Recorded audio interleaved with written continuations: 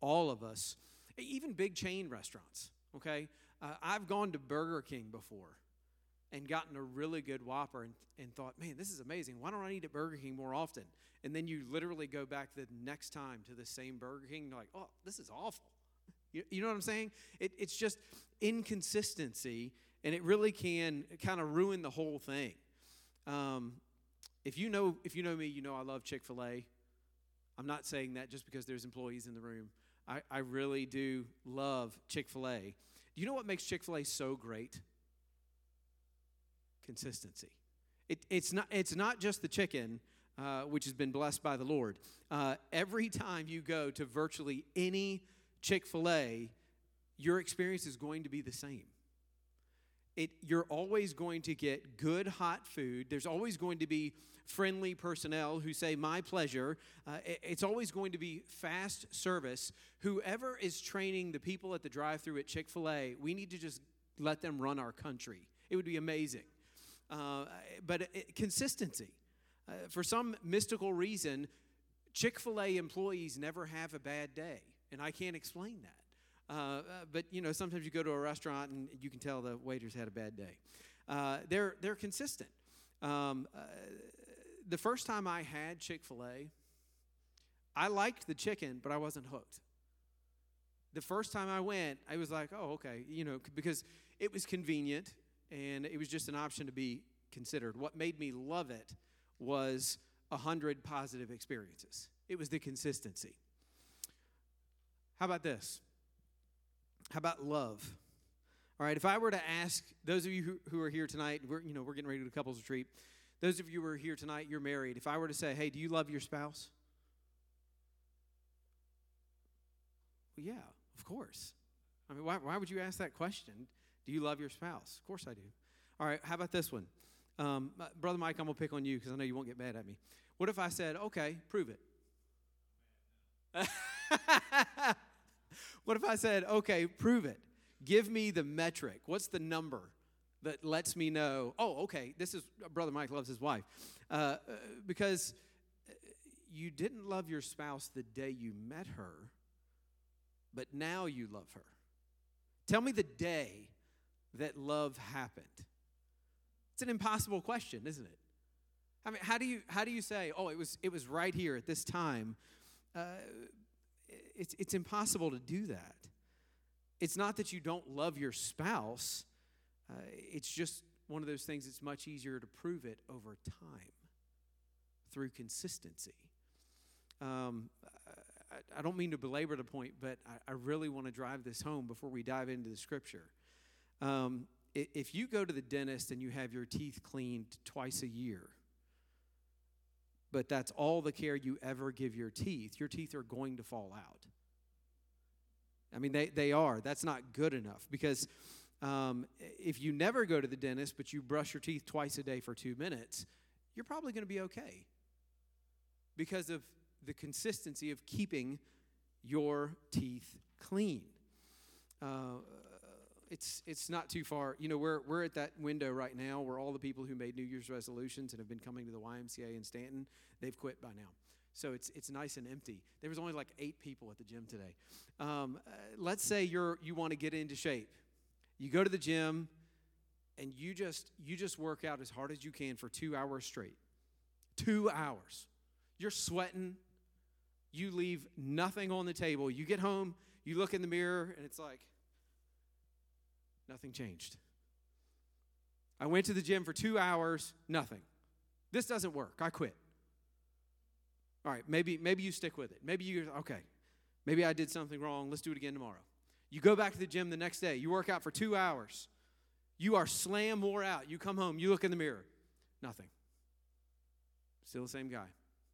Doesn't look any different. Or you keep going.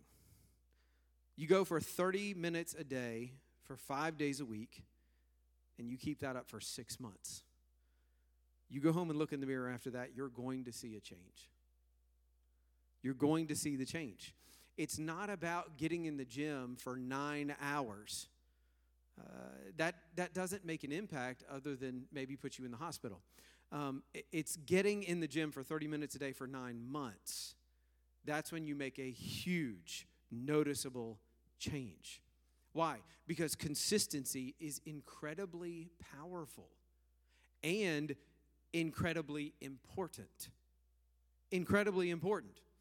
So let's look at the scripture. The Bible says in Ephesians chapter 4, verse 17. Would you follow along with me there? It says, "This I say therefore, and testify in the Lord, that ye henceforth walk not as other Gentiles walk." Let's stop right there for a second. The Apostle Paul is writing this letter to the church at Ephesus, to those believers. And he said, "This I say therefore, and testify in the Lord, that ye henceforth walk not as other Gentiles." He says, you're not supposed to live your life in such a way where you're just like everyone else. You're supposed to be different. Jump down to verse 21, if you would. "If so be that ye have heard of him and have been taught by him, as the truth is in Jesus, that ye put off concerning the former conversation the old man, which is corrupt according to the deceitful lusts, and be renewed in the spirit of your mind, that you put on the new man, which after God is created in righteousness and true holiness." See, there's a change there. Would you bow with me in prayer one more time this evening? Father God, I pray that you would just speak to us through your word tonight. I pray that you'd help me, speak through me, empty me of self, fill me with your Holy Spirit, and say only what you want to say. Give us what we need. In Jesus' name we pray. Amen. Consistency. It is vitally important. I want you to stay there in Ephesians, but I want to read you a verse in the book of Luke, chapter 9, and you'll recognize this. It says, "And he said to them all, if any man will come after me, let him deny himself and take up his cross daily and follow me." We've all heard that verse before. You've seen it on bumper stickers. You've heard preachers talk about it. It's been on Facebook posts. It's everywhere. It's a great and powerful verse, but did you catch it? Did you see the lesson that Jesus is trying to teach his disciples here?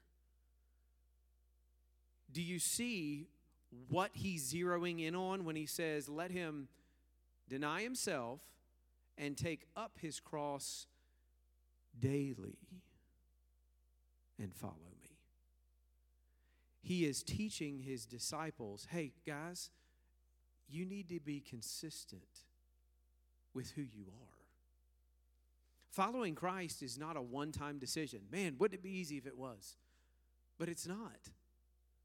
It is a daily choice that we all have to make on purpose. And you know, consistency is actually very difficult. It's not easy to do. In fact, it is not natural for us to do that. I want to read you this quote. It says, "Consistency is contrary to nature, contrary to life. The only consistent people are the dead." It's true. Perhaps that's why Jesus calls us to take up our cross daily, an instrument of death. But the importance of consistency doesn't just lie in being the same day in and day out. We need to be consistent with God. That's the consistency that Jesus is driving at here. He's called us to be who he saved us to be. We need to be consistent with God's will. Let me give you another quote by John Brown. It says, "Holiness does not consist in mystical speculations or enthusiastic fervors or uncommanded austerities. It consists in thinking as God thinks and willing as God wills." It's having the mind and desire of God. That is the consistency that we need to be seeking to have. We need to be pursuing after. So if you would, stay there in Ephesians, but I want you to go to chapter 5. And look here at verse 15.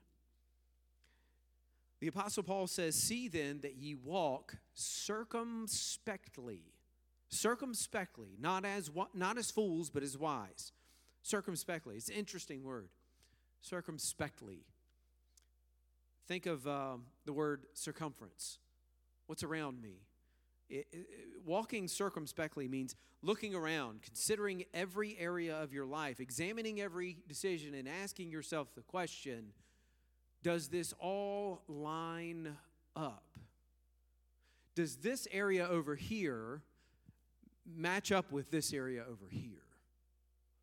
Or is it lopsided? No? Well, that's called compartmentalized Christianity. When it's like, okay, I'm going to be this way at church and around the people that I go to church with, but when I get over here and I'm at work, I'm not the same person. That's compartmentalized Christianity. You know, Jesus had another word for it that we kind of like to shy away from. We don't like to hear. It was hypocrisy. Who was the one group that Jesus spoke against and condemned the most during his earthly ministry? Just say it. Who was it? The Pharisees. It was the Pharisees. It was the religious elite, the people who knew the law, the commands of God, and I mean, really publicly lived it out. But Jesus confronted many of them and said, hey, your life over here, it's not matching up with your life over here. You say that you're pursuing after God, but it's inconsistent. It doesn't match up. Why? Because their lack of consistency, their beliefs and practices were lopsided. They weren't consistent with God's desires. And that was the important part. So stick with me tonight. I know it's Wednesday night. It's late. We're tired. But I want to give you 4 areas of life that we all need to face if we're going to remain consistent. And I think this is going to be very practical for us tonight. At least that's what I'm shooting for. So we need to ask ourselves this question. Are we consistent in who we are? Are we consistent in who we are? 2 Corinthians 5:17. Here's another familiar verse for you. Therefore, if any man be in Christ, he is a new creature. Old things are passed away. Behold, all things are become new. Not all things are better. All things are new. Completely different. How about right here in our text in Ephesians 4? It says in verse 32, and be ye kind one to another, tender-hearted, forgiving one another, even as God for Christ's sake hath forgiven you. Pastor just talked about that verse. But it goes on in verse 1 of chapter 5, be ye therefore followers of God as dear children. Be ye followers of God as dear children. Our theme for this year, follow him. Be followers of God. But then again, just like in that last verse, that tagline gets us. As dear children. Why did he say that? Why does he say as dear children? He's reminding them who they are. Don't forget, you're a child of God now. Don't forget who your father is. Paul is calling these Christians and us as well. He's calling to them saying, hey, remember who you are. Because you're not who you used to be. You're someone new now. Remember who you are. You know, I was studying for this and just kind of wrestling with that verse and what it meant. And I couldn't get that phrase out of my mind, remember who you are. And I was like, where have I heard that before? And it's a children's movie that I saw when I was like 11 years old. There is a video clip of The Lion King, where Simba is talking to his dad, and they have this conversation. Would you guys roll that clip for us tonight? Creepy little monkey. Will you stop following me? Who are you? The question is, who are you? I thought I knew. Now I'm not so Well, I know who you are. Shh, come here. It's a secret. Asante sana squash banana me menu. Enough already. What is that supposed to mean, anyway? It means you're a baboon. And I'm not. I think you're a little confused. Wrong. I'm not the one who's confused. You don't even know who you are. Oh, and I suppose you know. Sure do. You're Mufasa's boy. Bye. Hey, wait!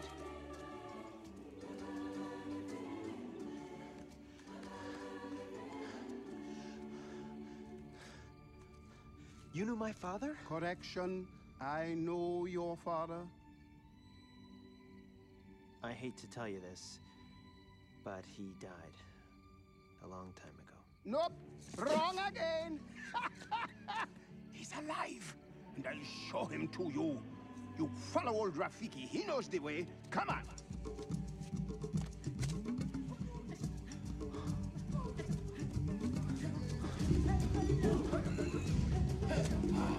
Don't dawdle. Hurry up! Whoa, wait! Come on. Come on! Would you slow down?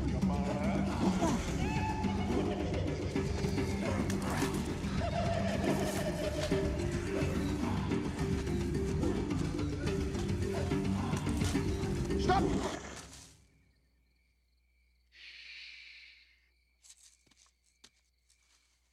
down there.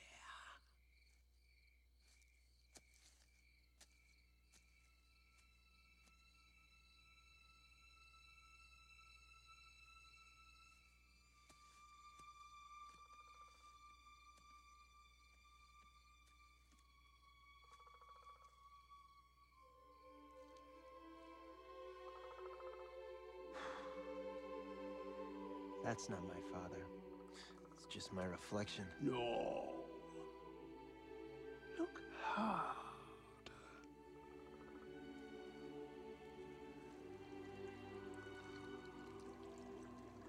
You see, he lives in you.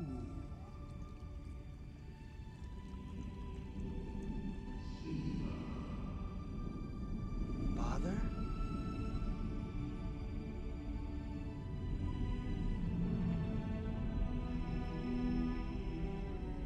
Simba, you have forgotten me. No. How could I? You have forgotten who you are, and so forgotten me. Look inside yourself, Simba. You are more than what you have become. You must take your place in the circle of life. How can I go back? I'm not who I used to be. Remember who you are. You are my son, and the one true king. Remember who you are. No! Please! Don't leave me! Remember. Father! Remember. Don't leave me. Remember.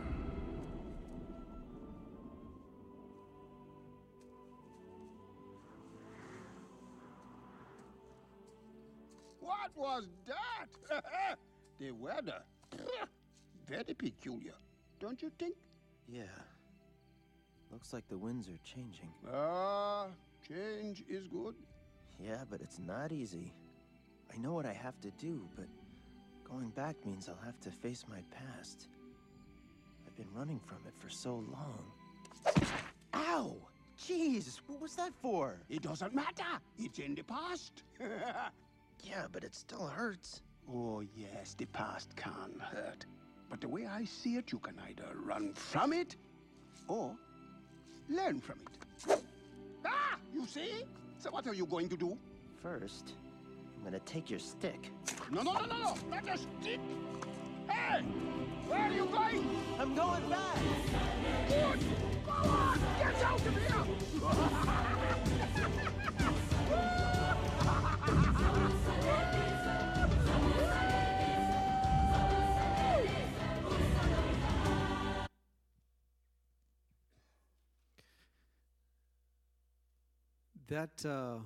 That is strangely applicable. And you know they totally ripped off that speech from Mufasa from the Bible. But anyway, remember who you are. And sometimes it is easy to forget, isn't it? Life gets in the way, we fall back into routine, and we forget who our Father is. We forget who we are meant to be, and we look in the reflection and we don't see him like we should. When we make the choice to place our faith in Jesus Christ, it is not just a decision to add something onto what we've done. It changes who we are. We become a new creature. And we're supposed to be reflecting a new nature. Jesus put it a different way in another conversation in John chapter 3. And you'll recognize this one. There was a man of the Pharisees named Nicodemus, a ruler of the Jews. The same came to Jesus by night and said unto him, Rabbi, we know that thou art a teacher come from God, for no man can do these miracles that thou doest, except God be with him. And Jesus answered and said unto him, Verily, verily, I say unto thee, except a man be born again, he cannot see the kingdom of God. I used to read that and think that the wording was strange. Why did Jesus say born again? It sounds weird. And by the way, Nicodemus reacted the same way. But do you realize that Jesus was telling one of the righteous, religious, elite leaders that he had to completely start over? He couldn't just tweak what he was doing or who he was. He couldn't just add this or change that. Jesus said, no. You have to completely start over. All that you've learned, all that the laws that you're endeavoring to keep, all those things that make you righteous in the eyes of men, none of it matters. You have to completely start over. You know, when we're living compartmentalized Christianity, where we allow Christ to change parts of our life, but only certain parts, and the ones we choose, that means that, hey, I'm still in control here. See, real, consistent Christianity, being a follower of Christ, it gives up all the control. It's completely letting go. It's realizing that it's inconsistent for you to say that you're a Christian, but hold back certain areas of your life. Now, time out now. We're not talking about being perfect. We're not talking about living a perfect life. We're simply talking about being the same person in the house of God as you are at home with your family and at work with your coworkers and at school perhaps. And even in those private moments when you're alone and no one else is around but God. It's being consistent. It's seeing Christian as your very first, highest, and primary title. Above your job title, above your personality and individuality, above the name of even husband or wife, above the title of mom or dad. I am a follower of Christ and a child of God, and that's what defines who I am. We need to be consistent in who we are. But you know what else? I told you I was going to give you 4 things. We need to look at, are we consistent in what we do? Are we consistent in what we do? Not just in recognizing who I am, but what I do day to day in my life. Not only should the way we live our lives be consistent with who we are, but our actions should reflect that. They should reflect that. So as we continue here in our text in Ephesians chapter 5, look at that next verse, verse 2. It says, and walk in love, as Christ also hath loved us and hath given himself for us an offering and a sacrifice to God for a sweet-smelling savor. But fornication and all uncleanness and covetousness, Let it not be once named among you as becometh saints.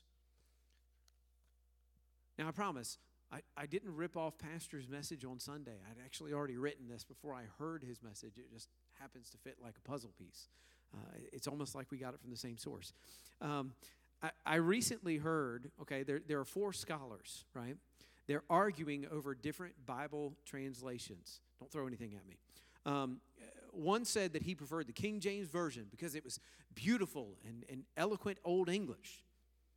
But there was another scholar there that he said, no, the American Standard Bible, that's better. It's more literal and the way it moves the reader from passage to passage with a confident feeling of accuracy from the original text. But there was a third man there, and he said, I prefer Moffat because of its quaint, penetrating use of words, the turn of a phrase that captures the attention of the reader. After giving the issue further thought, the 4th scholar admitted, I personally prefer my mother's translation. When the other scholars chuckled, he responded, yeah, she translated it. She translated each page of the Bible into her life. It is the most convincing translation that I've ever seen. The consistent testimony is much more likely to compel the unsaved to be drawn to the power that makes that lifestyle possible. John MacArthur said that. Let me read that for you again one more time. The consistent testimony is much more likely to compel the unsaved to be drawn to the power that makes that lifestyle possible. Jesus said it this way in Matthew 5:16, let your light so shine before men that they may see your good works and glorify your Father which is in heaven. Are we consistent in who we are? Are we consistent in what we do? But not only that, let me give you the third one. Are we consistent in what we say? Are we consistent in what we say? Ephesians chapter 5, verse 4. Neither let filthiness, nor foolish talking, nor jesting, which are not convenient, but rather giving of thanks. Let no man deceive you with vain words, for because these things cometh the wrath of God upon the children of disobedience. You know, nothing will betray you faster than your mouth. I mean, how do you get to know somebody? How do you learn about them? How do you tell what kind of person they are? Usually within a few seconds of talking to them, by their conversation, by what they say. People talk about what's important to them. And the way that people talk. The way that we communicate. You know, a follower of Christ talks differently than a non-believer. You do. A follower of Christ talks differently than a non-believer. I want you to notice the contrast that we see here in verse 4. Look at it with me. It says filthiness of speech. You know, that person has a filthy mouth. Foolish talking. That's speaking of things that you don't know but pretending that you do.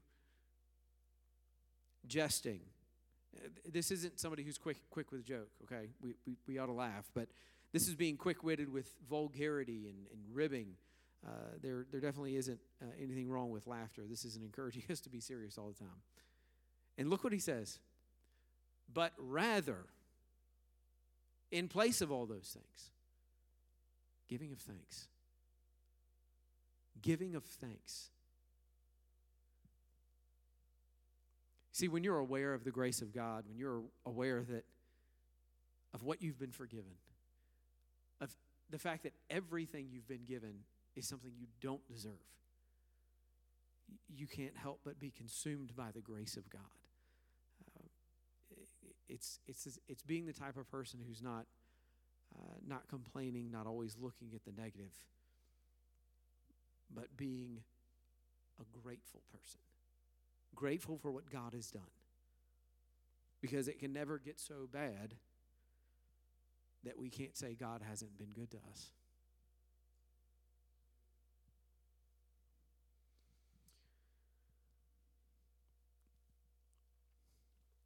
A positive person, always looking on the bright side, not a complainer. We need to ask ourselves, am I consistent? Am I consistent with who I am? Am I consistent with what I do? Does it all line up? Does it match? Am I consistent with what I say? Are the words of Christ on my lips? Do I talk about Him? Or is it awkward for me to talk about the Lord, but easy to talk about, sports, hobbies, whatever? Am I consistent? And lastly, are we consistent in what we believe? In what we believe. Ephesians chapter 5, verse 10 says, proving what is acceptable unto the Lord. In other words, do you know what you believe and why you believe it? What does the Word of God say? Because our philosophy, what we believe about life, comes out of our theology. That's what we believe about God. Our philosophy on life comes from what we believe about God. Your beliefs, our beliefs, they need to be consistent. I can't tell you how many times I've talked to people, talked to someone, and it just kind of dawns on you where you're like, that doesn't line up. You know what I mean? You ever talk to somebody like that? They're talking about something, then they're talking about something else, and you're like, that doesn't match. This doesn't line up. Let's be biblical about it, okay? It's inconsistent to say God created the heavens and the earth and also say that dinosaurs ruled the earth for millions of years. Well, that's not in Scripture. That doesn't match. It's inconsistent to say, well, I believe in the sanctity of life, as the Bible teaches, but I'm a political proponent of abortion and the right to do that. Well, that's not consistent. You either believe one or you believe the other. You can't say you believe both. They're at odds. I believe in God's design for biblical gender and marriage, but I also respect the world's view of gender and relationships. Well, see, again, those two things are at odds. They don't match. That's inconsistent. It's inconsistent to say that you believe the Bible is vitally important and never read it. It's inconsistent to say that you believe God's love can change anyone, but then pick and choose who we welcome into our church. It's inconsistent to say that God is not willing that any should perish, but only the elect can be saved. It's inconsistent to say the gift of God is eternal life, but you can lose your salvation. Those are inconsistent. You cannot say one and say the other. They don't match.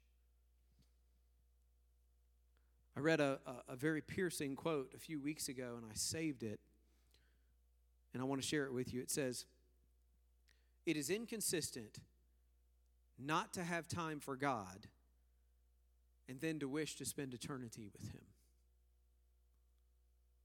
Do you think about what that means? It's inconsistent for me to say, I don't have time for God today, but I want to be with Him for all of eternity. Now that just wouldn't make sense. But I've been guilty of it.